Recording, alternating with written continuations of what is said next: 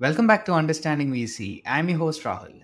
Today we'll delve into quantum computing from the perspective of venture capital with Jan Hauer. Jan is a principal at Apex Ventures, where he invests in European early stage deep tech startups in areas of quantum technologies, future computing, space, and AI. He has over 12 years of experience at the intersection of technology breakthrough and financial capital, and he holds a PhD in quantum physics from Heidelberg University. Now let's talk. Hi, Jan. Thank you so much for joining me today. Thanks for having me, Raul. Yeah, so I read about a Richard Feynman quote. Nobody understands quantum mechanics. I mean, tell me about it. It's not really easy to understand. It's true. It's quite counterintuitive at times, especially if you're used to, let's say, classical physics, from our macroscopic world. But Yeah, once you dive deeper into the microscopic effects of it, it can be quite confusing at first. yeah. I think it has to do with the probability thing, right? Think nothing is certain. Everything is just a probability. Everything is. I mean, the confusion starts there. Absolutely. It's something that also I think the human brain isn't very good at grasping, Yeah, non-deterministic outcomes and probabilities. You see this in the stock market when people try to, sort of extrapolate where the stocks are going, and it's super hard for an individual to do. And so all of these kind of biases that the people have kind of translate into making it very, very unintuitive to understand quantum mechanics. But I mean, it is like formally very, very well described and very well understood, experimentally very well understood. So it's very correct. It just needs some time to get used to it in a way. yeah, yeah. So, what is quantum computing? Well, I would say in a way, quantum computing is sort of the natural extension of classical computing. So with classical computing, you have your bits, right? Your ones and zeros where you store information in, and then you have your algorithms that manipulate your information, your ones and zeros, to Yeah, to output a result. And all of this happens sort of on transistors on silicon. yeah, Typically, that was the evolution of it. And in quantum, you have quantum bits, right? The so-called qubits, which qubits. are not just ones and zeros, but are basically they can be a superposition of both. They can be both at the same time. This is where it already gets a bit confusing, but that's Yeah, just how it is. If we accept that for a moment, and I think the best visualization for this kind of state is sort of this sphere, right? So you have a sphere where you have different states. For example, one can be at the top, let's say, of the sphere, the North Pole, and zero can be at the bottom. And so you can have pretty much everything in between. So that's kind yeah, of how you would visualize a qubit. And these things are very powerful because they can store much, much, much more information than a classical bit, right? But it's just an yeah, extension of that concept, really. And in the end, it's like again Feynman said, nature is quantum mechanical. So the actual reality is quantum mechanical. So it makes a lot of sense to use a quantum mechanical computer if you want to simulate or to calculate something like proteins or like biological matter and so on. So again, that's why I think of it sort of as a natural extension to the classical computing. And in terms of operations, so the algorithms that you have, the functions and the loops that you have in classical computing, now they become quantum gates, right? So you have operations that you yeah, apply to those qubits, and you need to sort of manipulate them, by shining lasers on them or a microwave or whatever. So there's different aspects of manipulating those qubits in order to make them do something, right? To yeah, simulate your drugs, to simulate your financial transactions, whatever you want to apply this to. And then the last part is really this sort of the infrastructure, because it's not just silicon, but there's like 5 or 6 competing possible hardware architectures, be it trapped ions, superconductors, neutral atoms, photonic systems. So, and this is where it becomes interesting because that's totally, I'd say, undecided for now. What are the sort of the winning platforms? I strongly believe there's going to be several of them. So there's not going to be a strong consolidation to only one, but maybe yeah. four. Who knows, right? This is still active research at the moment. Yeah. So, love to understand this a bit more deeply. So, in terms of a classical computer, You have this input that goes and then you get a single output, right? And Mhm. usually the calculation or storage of data, it's usually in bits, which is two states. And with quantum bits, it's three states essentially, right? The 0, 1, and the superposition. No, it's No, basically it's one state, and that one state can could have be. all of this information. So it could be that the state is purely prepared as one or as Okay. zero, or as, again, like if you think of it as an arrow on that sphere, on that globe, it can point in pretty much any direction on that ball. So that's kind of the one state that you have that you put into your system. And really the difference between classical and quantum here is classical, you have a very deterministic outcome. So you put something in, you get something out, and if that sort of way is defined, um, you always get out the same thing because it's deterministic, right? And so if you want to like probe something, you want to simulate, for example, something with different parameters, you have to change the input parameters and then run the calculation.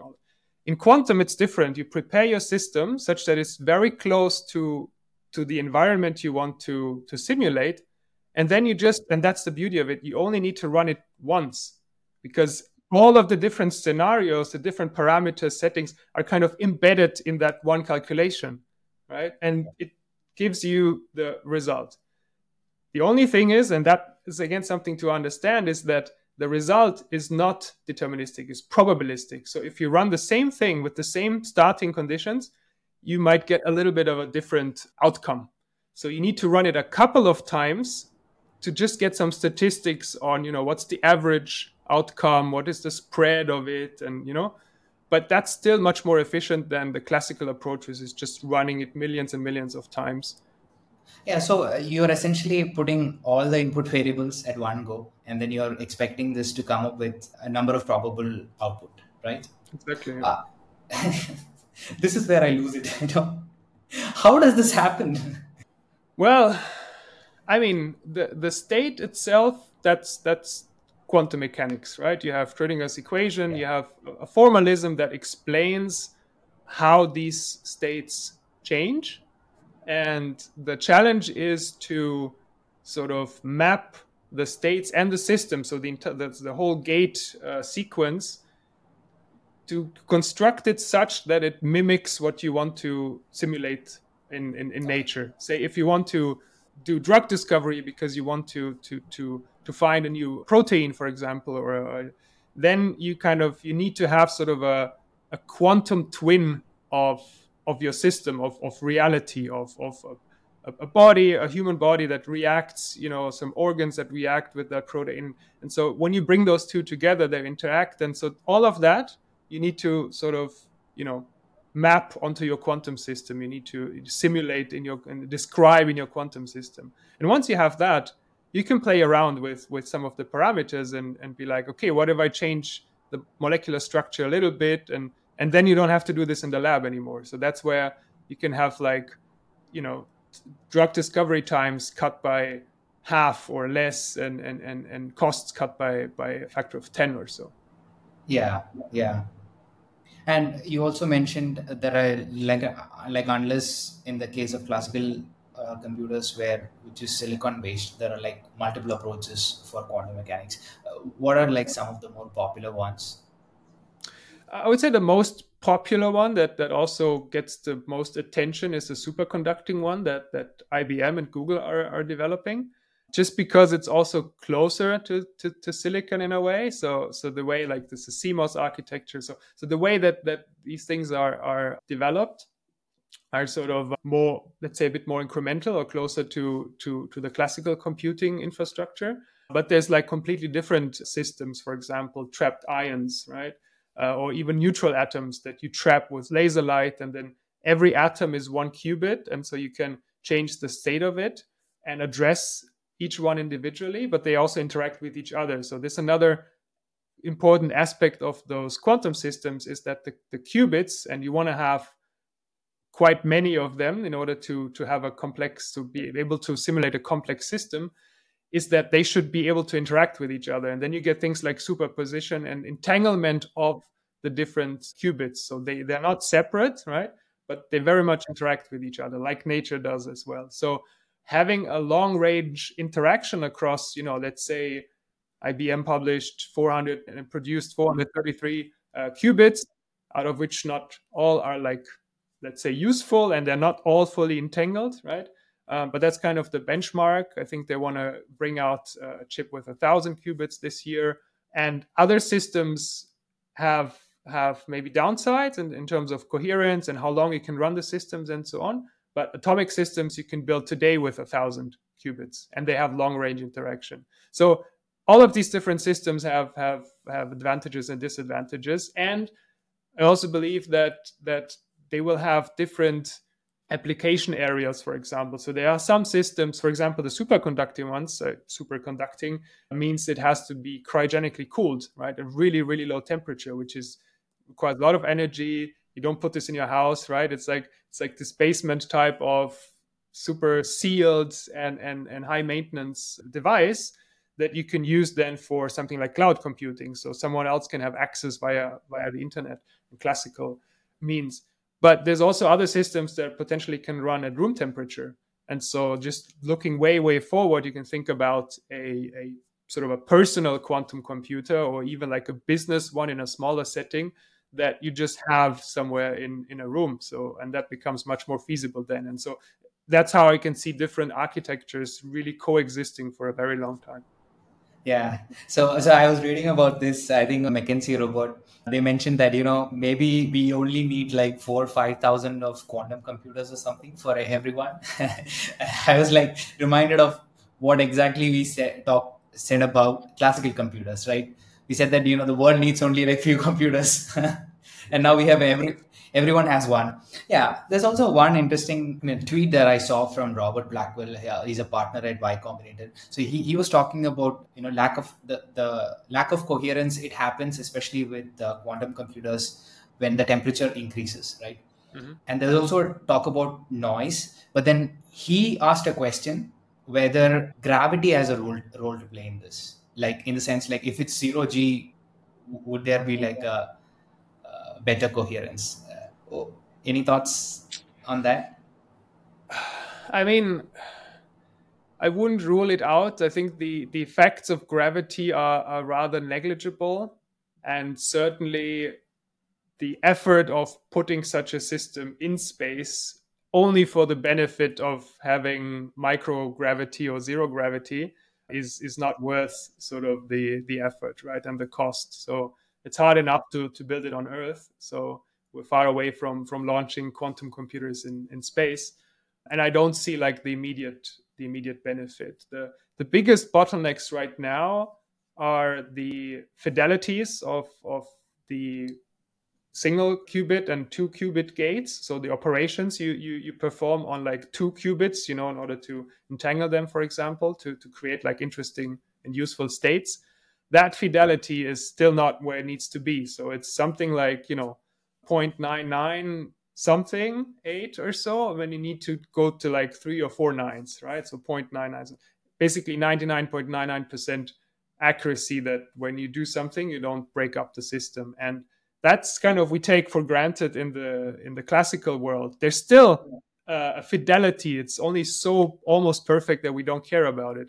If it's only 99.98% or so, that effect compounds, and you need to have like thousands or millions of gate operations, and then at the end you get like a very messy state that you can't really use anymore. So that's what we need to do now, is to get better addressability of the qubits, better hardware control, and so on. And I don't think gravity is a limiting factor, but more like isolating the systems from outside radiation, from vibrations, and so on. That's maybe a much bigger effect, the vibrations you get from like a tram going past your lab and so on. Yeah. So besides the temperature, I also read about noise. So I was curious to know what noise. Is this a sound or something else?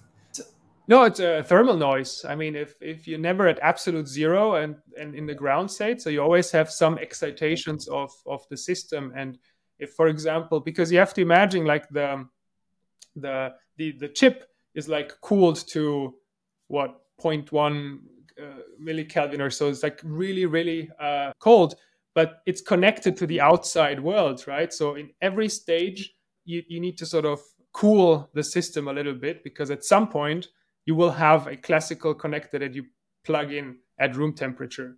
And so you have different stages of cooling, basically. That's why these systems that you typically see on cover of Time magazine or so, they're like these chandelier thing, this inverted wedding cake structure, because only the bit at the bottom is like super cool and the rest is like not so cool, and then at some point it goes to room temperature. And at every point you can have like currents flowing somewhere, just increasing like inefficiencies that increase the temperature only a little bit, and your superposition breaks down, for example. So that's the kind of noise we're talking about.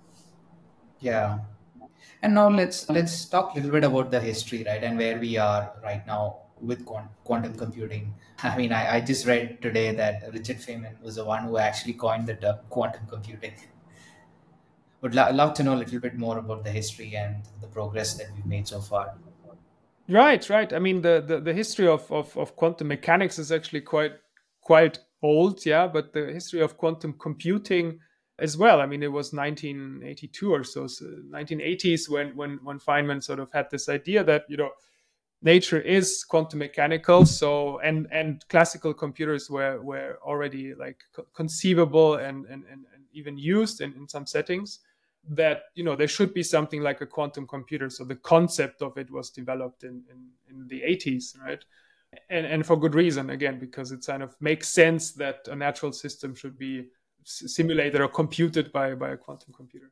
But then it took a long time. And what we're talking about today, typically when we talk about quantum computers and even things like quantum communication and sensing, is that's sort of the second quantum revolution, right? But there was a first quantum revolution when quantum mechanics could be made very useful in the 60s, 70s, with the advent of lasers, for example. And then let's fast forward to the 90s. Everybody had like a Discman or like a CD player and DVD. That's all quantum effects, right? That you need to understand and commercialize, like make usable for a large scale application. And that's already, and there we take quantum for granted, but we shouldn't. That's already quite quite magical, that you can have like a pocket, like a laser pointer and all that stuff. So that's already quantum in a way. Or MRIs, for example, in medicine was used already, to measure the nuclear spin of fabric and then get an image out of that. So that's also quantum, right? So quantum has been with us in an industrial and in a commercial way for a long time, for decades now. It's only now that with the second quantum revolution, we get into a stage where we can actually manipulate these systems. Like I was talking about single atoms being a qubit, and then you can shine laser. It's like we have very, very like unprecedented control over these systems. And that's kind of a step function. That's why people call it the second quantum revolution. Yeah, and this happened in 2019. That's the moment that people keep talking about, right? The breakthrough where it solved like a mathematical problem that would have taken a classic computer 10,000 years or something in 200 seconds.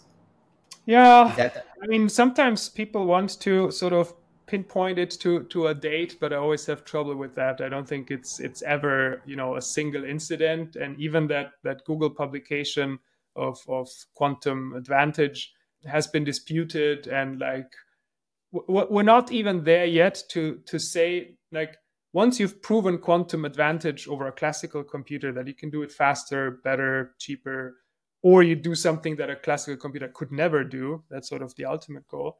But you need to do that like 10 times, 100 times, a couple of times to be comfortable that, okay, you've not just once, right? And say, oh, that's the magical point. So once we have that, you can go back and see, okay, what were the sort of the milestones? What was the biggest, maybe the biggest, really biggest milestone is still yet to come. We just don't know yet. Yeah? And so going back, I would say even in the 2000s and 2010s, there were like, gradual improvements, incremental improvements that all sort of played a role in getting us to where we are today, right? So we're all standing on the shoulder of giants. It's not just that, okay, one time Google turned it up and that was a magical moment, but it was a breakthrough, moment, and it kind of very important, but not the single one, and not the only one. Yeah, I think they built on top of the research of two two physicists who were like working at IBM, and they had actually theoretically proven this in 2004 or something. I mean, again, I would say even today and a couple of weeks ago there was another claim and so on.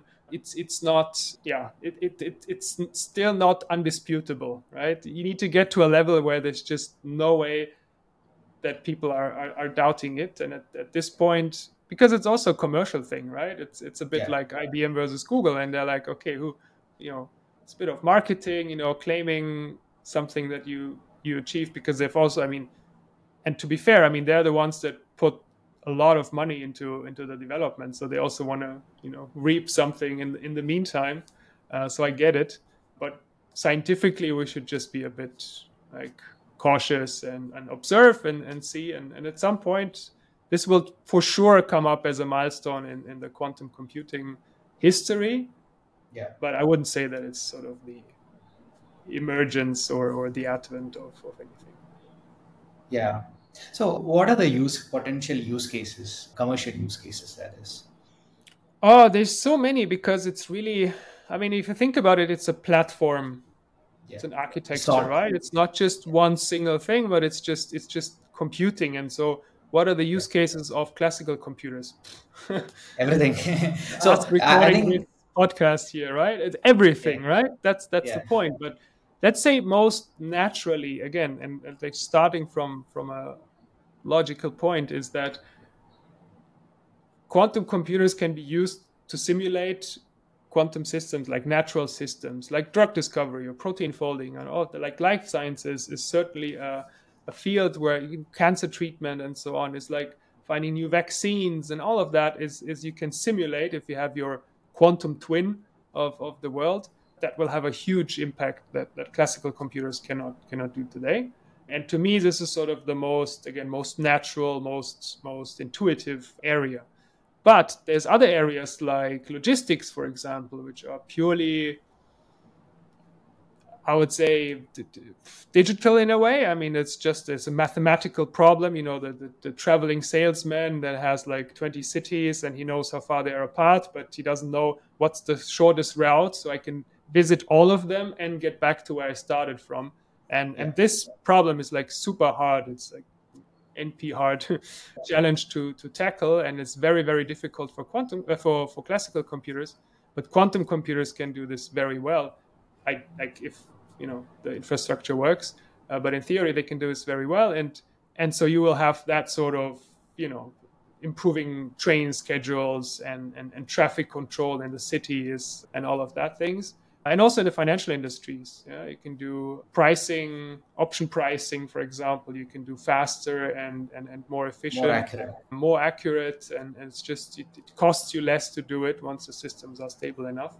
Because again, all of the different parameters, because there's so many dependencies in pricing and option, all of them are kind of embedded into the system, and then you run it. Whereas classically you need to make sure that you don't forget any dependencies on the outside world. So that's where quantum computers really excel. So also in the financial services industry, huge potential.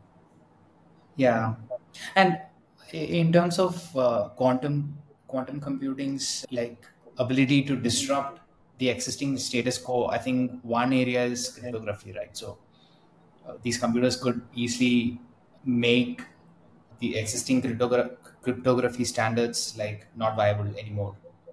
Absolutely. I mean, if you look at the RSA encryption today, um, basically everything which is encrypted today, you will be able to crack with Easily. a powerful enough quantum computer, right?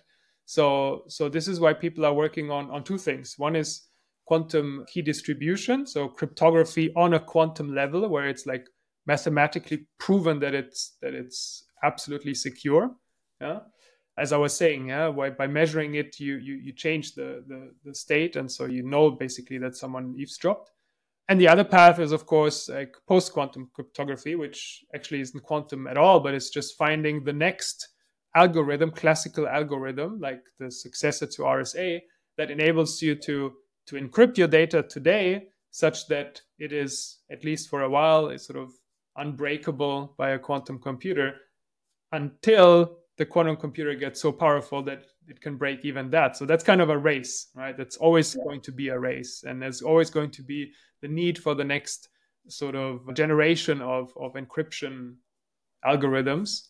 Whereas something like using the quantum nature to encrypt the information, there's no, I mean, to our understanding of the world and quantum mechanics, there is no possible way to decrypt that or to break that ever. So you don't get more secure than that, right? And that's obviously important for defense use cases, governmental information, so really highly classified information. But it can become sort of an area that also telecoms and enterprises go into, and they want to have their data really secure, like strategy or just important company data. And in terms of like factors limiting the space in terms of commercialization, what are those? Do we have enough talent? Is the tech the limiting factor here? And yeah, I think we should also speak about the whole productivity paradox, right? The cost of adopting this is going to actually increase the cost, so it's going to make it less productive. That makes it less likely for a lot of use cases or a lot of these companies to adopt this, right? So Right. I mean, but that's always the case with a new, especially with such a disruptive technology. So in the beginning, I mean, still not many people, I mean, really make money, net profit. So there's still a lot of investments going in. There's some benefit coming out already. I think the biggest benefit, at least for enterprises, is to start taking it seriously and digging into it, because if you wait another 5 years, then it's too late, right? And too late, because yeah. if you wait until it's like a commodity and it's foolproof and it just works, and then start to really think about how can I use this for my business, what does it mean for me, how do I even program a quantum computer? Like programming it is really really different from just working in computer science with Python and so on. So nowadays, and it's coming back to talent, is basically you need someone who is a good programmer and a quantum physicist at the same time. So you kind of need to have both, and this is going to become simpler as quantum programming languages become more and more even abstract, but just more user friendly, let's say. But still, at this point, if you really want to, and how do you know if you really mapped your quantum system to a real world problem or not? You need to understand both, right, and understand how to do that. This is very difficult for now, and I think so. Talent is certainly a limiting factor. Where I would say even, I mean, Europe is far ahead, at least the European Union, in terms of graduates that have sort of a quantum related background, even like way ahead of the US. And I think that's, at least for Europe, it's kind of a big plus point. Yeah. There's some other downsides that we can talk about in terms of funding, but in terms of talent, I think that's a clear USP. Apparently, University of New South Wales, they started a grad program dedicated for quantum computing. Yeah. Yeah. So like you mentioned, I mean, if you wait long, like for 5 more years, then you're already too late. So what is the way forward for all these companies who are trying? So it's not just solving a product issue, right? It's also like you have to create that market. Like there are not many customers at the moment, and how do you convince? So what is the way forward right now for a lot of these startups? Yeah, I mean, one way forward is for sure, and that's going to be important for some time, is to do so-called quantum hybrid approaches, where you still have a classical component, but you're basically using a quantum computer, and that you can do already today, to take care of very limited aspects of a certain bigger problem, right? So the classical the classical algorithm sort of takes care of the structure, what happens, what are the loops and the functions and so on, and then certain bits are sort of taken over by the quantum computer. Then that limited calculation is performed, result comes back, and then the classical computer takes over and does something with it. Obviously not in a long term the dream case, and where you can leverage all of the benefits of quantum systems. But one, I mean, you can do something with it today, again, just to use it.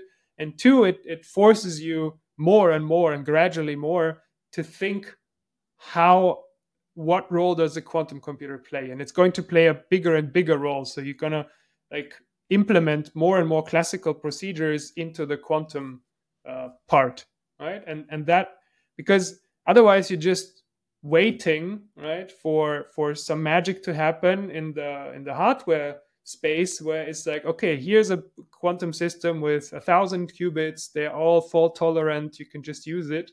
And then, okay, what do I do with it now? It's much better to go step by step and sort of learn this journey as the industry is evolving and the tech is evolving. Also learn how to use it, which makes much more sense. And so we see a lot of companies investing already significant budgets today in that. Yeah. And does it also make sense to, try to solve specific problems, maybe like weather or something like that, predicting weather, something like you said, close. Yeah, absolutely. I mean, it really depends on. I would urge every enterprise to look at this, and think about, okay, what can I take out of this? And then that really depends very much on the industry. But just thinking, what is the benefit of quantum computing for my personal business, and then have at least some like a team or so dedicated to just exploring this, like companies are doing with AI, obviously, and that's the right thing to do. It's a different time scale, of course, yeah, but still, quantum should not be left for the others, because you have basically like three segments. One are like the IBMs and Googles that are really pushing it forward and Yeah. investing a lot in trying to build this up. Then there's like the ones that are really taking it seriously, and as I said, actively exploring the use cases and just trying stuff out and spending some time and money on it to do it now. And then there's like a third class, which exists obviously, which saying, it's not for us and it's not interesting, maybe it'll never come and all of that. So we'll just wait and see, and then when it's like a commodity, we'll might just purchase it and have someone else tell us how to use it, because then we still don't know what Yeah. to make of it. Yeah, then you're not going to make much money. But yes, so you also mentioned the hybrid approach, right? So, how is the interaction between classical computers and the quantum computers? Is it like a software layer or? Well, both. I mean, yes, it's mostly a software layer. Of course, you have a hardware component as well, but you, as I said before, you always have that connection from the quantum system, which be it superconducting and very cool, and the topology of it, that somehow you have a readout, and the readout at some point is going to be turned into classical digital information that is Bits? displayed on our monitors and so on. So you always have an intersection somewhere, right? The question is, where is it? And in the hybrid approach, it's just narrow, so the quantum part is just smaller and there's more classical around it. Whereas in the fully quantum scenario, basically, quantum plays the biggest role, and the rest is sort of, you have a keyboard that you use to type your commands into, and then you have an output that basically shows you your database and your files and your graphs and so on. So that part will always remain classical. And also, to be maybe super transparent, I mean, I don't think that at any point quantum computers will completely exchange, or make classical computers obsolete. It's like, if you think of a cloud stack, and you have like CPUs, you have GPUs, the graphical processing units, and then you will have QPUs, which is the quantum processing unit. And depending on your problem, maybe even the algorithm is clever enough to pick, or at least to suggest to you, how much GPU capabilities do you need, how much QPU, for example. But it's never that, we will never have laptops again, or like classical computers. Why should we not have that for very simple things that are just not at all quantum? Yeah. Yeah. And also, I read about this school of thought where, people argue that the human agency might influence the outcomes, meaning the person operating the quantum computer might need to be considered as part of the system, because it has a big influence on the output. So I didn't fully understand this. Then the argument is that we need to have standards there as well. So otherwise, you would not have that certainty. Yeah, I mean, standards will arise for sure. I mean, there's in a way there's some standards already being put in place by just shaping how like quantum programming languages are built up, right? Like Qiskit, for example, and I mean, it's very, in a way, it's sort of close to Python, and that kind of helps, sort of the transition and the logical thinking. But there's many aspects that are just plain new, and for example, you need to know much more about linear algebra and so on, and matrix multiplication, and so it's a different kind of thinking, and the people that are thinking about it and using it a lot, they will obviously influence where it is going, and the development also of the software part of it and the programming languages. So that's kind of an effect.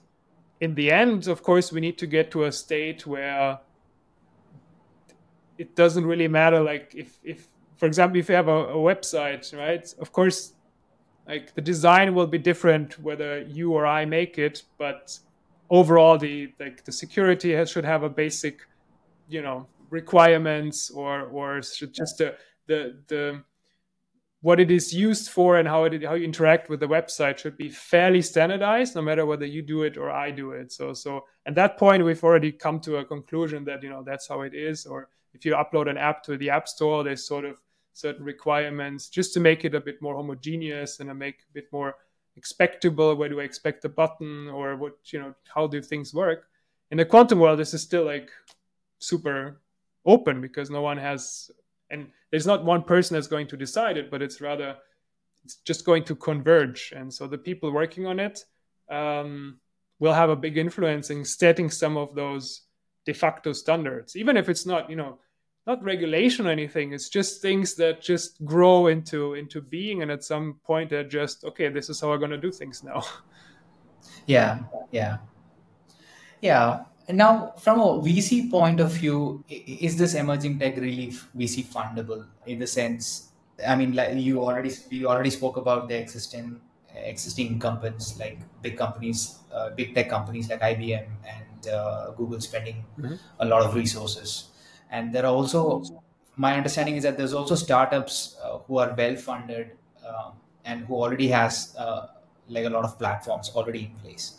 So then, is there opportunity for new startups to come in? If yes, where are those opportunities? So let's say, I mean, there's hundreds of startups in the quantum space globally, and for good reason, because there's a lot of opportunity. Also, besides the incumbents and the classical, the big players, the field, I would say, of quantum computing, especially on the hardware side, is sort of closing up, because there's already quite a few big ones, well funded in the US, public companies and so on, like INQ, Rigetti, and some others. So that becomes more and more difficult to come up with a completely new hardware architecture, and just start now. That kind of seems a bit late. But up until recently, a couple of, let's say, years or even months ago, there were still opportunities. So it's not ruled out that there's still opportunities. I think the bigger opportunities are for sure in the communication and sensing part, especially early stage. If you want to invest in an early stage, seed Series A company today, your better bet would be to go with one of the communication or sensing startups.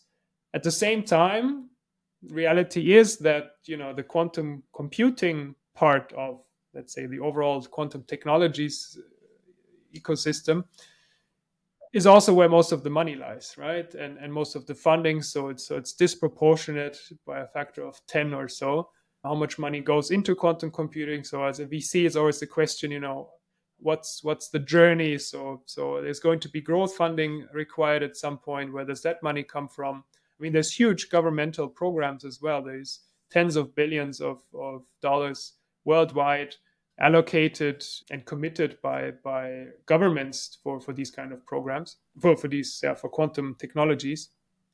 So that's one sort of funding source. Just governmental contracts, like the DLR, for example, in Germany is handing out. And so that makes a lot of sense. But just know that, yeah, if you start today with a quantum startup in let's say communication sensing and so on, you have to think really big, like about the size of the market, yeah, and where this can be going, because the exits, let's say, might not be as large as a startup that really builds up an entirely new hardware architecture. Yeah. And has there been any exits? So I think I've read about IronQ, which went public via SPAC, but then it didn't do well. So has there been any exit? It's still a bit early, I would say. So for sure, INQ is a very prominent example, and I have to subtract sort of the the macro perspective and the whole, like, maybe, having done a SPAC wasn't, like, at the time it was a bit, a bit more trendy, maybe not the best decision. It's hard to say, what the alternative would have been. At least with that path, they could secure some funding, but it doesn't mean that the underlying tech or what they're developing isn't good. So Yeah. they're still making good progress.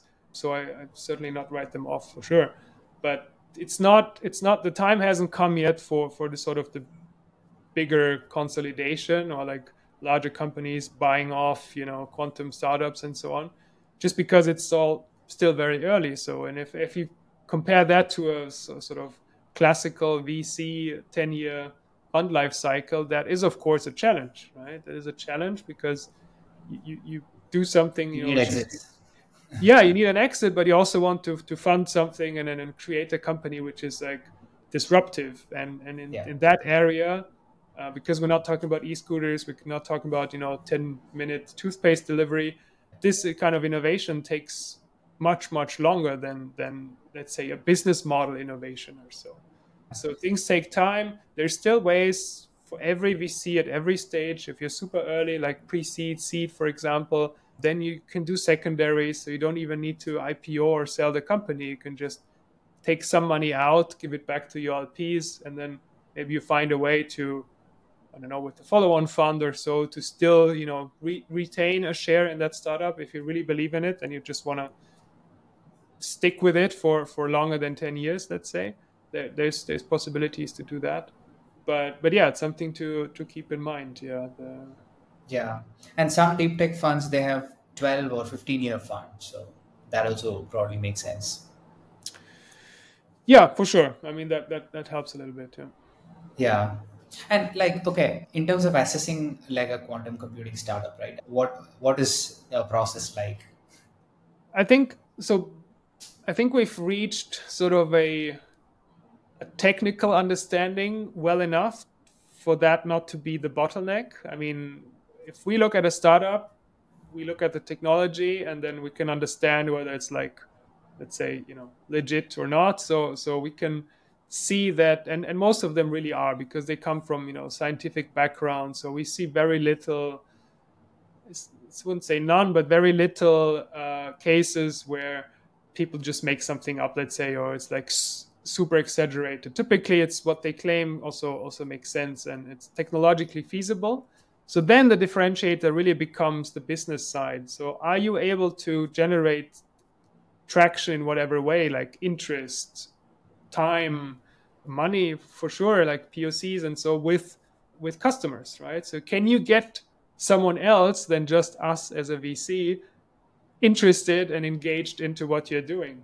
That's probably the most vital, differentiator when we look at different deals. And some are just very early and they tell us, oh no, because we're still developing, and others are a bit further ahead and just wants to co-develop together with their customers or like development partners and so on. And this is of course a much better sign. Yeah. And people talk about science risk and engineering risk when it comes to assessing things like this. Could you explain? I really want to understand the difference between a science risk and an engineering risk, especially in the context of quantum computing. Absolutely. So the question is really about the maturity of the technology. So at some point, you're it's and you start with the science risk, which is it at all scientifically possible? Like, is it feasible that you get certain effects to run? That's sort of the very early stage, and that kind of transforms into the engineering challenge, let's say, where you need, for example, to do this on a large scale. So you can mitigate the scientific risk by showing that it worked once or 5 times, but then you have the engineering challenge to come up with Scale. a process to scale it, to build 1,000, 10,000 of it, depending on what it is. Like if it's a whole quantum computer, if you build 50 or so, respect, that's already engineering. If it's like a quantum repeater, for example, that you need to enhance and amplify your signal every 50 to 100 kilometers, and you want to do this large, then you need a lot of them. So then we're talking about, okay, you need to build like 10,000 or 100,000 or 50,000 to show that, okay, this really scales. So what I've done in a small package, I can now do on a large scale. That's kind of the engineering challenge, and thus wherever there's a challenge, there's a risk that it doesn't work. So, and with quantum, yeah, a lot of it is still in the scientific area. So just again, build one quantum computer, and then we'll think about scaling it. But you do have to think about it from the beginning. Like you can't just blindly build one and then turn the knob and be like, okay, now I'm scaling. But rather, while you're building the first one, you think about every component. Okay, how is this going to look like in 5 years, in 10 years? Is this something, should I use this component or that? Or this one scales better, so I'm going to use that because I know where I want to go later. Yeah. And I heard another VC talk about this. Usually, the founders operating in the space are from scientific background, and like you said, you know, then scientists usually operate with a mindset of doubt. But if you're a business person, you have to operate with the mindset of conviction. So it's like an opposing kind Yeah, of thought, which makes it a bit challenging. Yeah. absolutely, absolutely. But when you look at purely business driven teams in maybe some of the not so technical areas, then you have the other risk, on the other hand, that it's like overly optimistic, right? Yeah. And you get Yeah. like startups and companies built around business cases that just don't work or only work in a very low interest rate environment. And so should that exist, right? Yeah. Or is some form of caution makes sense to have it, and to have a deep thought about which way to go and what is commercializable and what not. So, but yeah, for sure, the best teams we see and we invest in, have both these aspects and are good at business as well. Yeah. So it's a hard time for all kinds of startups. How hard is it for quantum computing startups in terms of fundraising? Right. I mean, it really depends on, so I mean, there's obviously like the stage aspect of it. Like the earlier stage you are, the less harder, relatively speaking, it is, right? So we still see a lot of pre-seed, seed, even Series A funding rounds. Sure, at different conditions than 2 years ago, but then also 2 years ago was like an anomaly. So there's still activity. And also if you compare it to, because it's deep tech, and you compare it to, some, let's say, shallow tech startups that are having a much harder time, like if you're a fintech right now or so, it's even harder to do. So in that case, it's relatively good compared to other possible scenarios. But overall, like looking at over time, of course, it's a bit more challenging right now. We see a little bit of relaxation now, hoping that next year could be, picking up momentum and just having more activity. So the number of startups founded in that area is decreasing a bit, but that always comes and goes a bit in waves. So I wouldn't put too much emphasis on that. We're really just there, looking for exceptional teams that are building something in that space, because in the end we don't need to invest in 20 of them, right? We invest in 2 or 3, and that's kind of our portfolio structure. Yeah. And in terms of progress, right? So let's say a startup is at Series B funding stage in quantum computing. Will those startups already have a customer, or like, what For would be the sure. progress that they've made? Yeah, for sure. I mean, the expectations on revenue levels and so on are obviously quite different from a typical SaaS business, right? Again, because of the maturity of the entire industry. So it's not to blame the startup that they haven't, you know, gotten to 100 million ARR. But you should definitely at that point have proven that you have, again, something worth, spending time and money on. And so, I mean, for sure, if you're going towards Series B, you'd have some double digit millions of revenue in some sort. Typically it's like project based. It's not yet fully recurring because, again, companies don't know yet where this is going and they're not planning super far ahead, but like more on a year by year basis, which is fine for now. But at least, they see the value. Maybe they have, again, like repeating customers and follow on projects and so on. So you can look at all kinds of different metrics that show that there's real business value and interest from customers there. Yeah. And why are you so interested in quantum computing as an emerging tech personally? Well, I mean, I am a quantum physicist myself, so I did my PhD in quantum physics at Heidelberg University at a time where it just wasn't, at least for me back then, really feasible to spin out anything or commercialize anything of that. But I've always kept sort of this love and fascination and interest in quantum physics, for sure, following it over the years.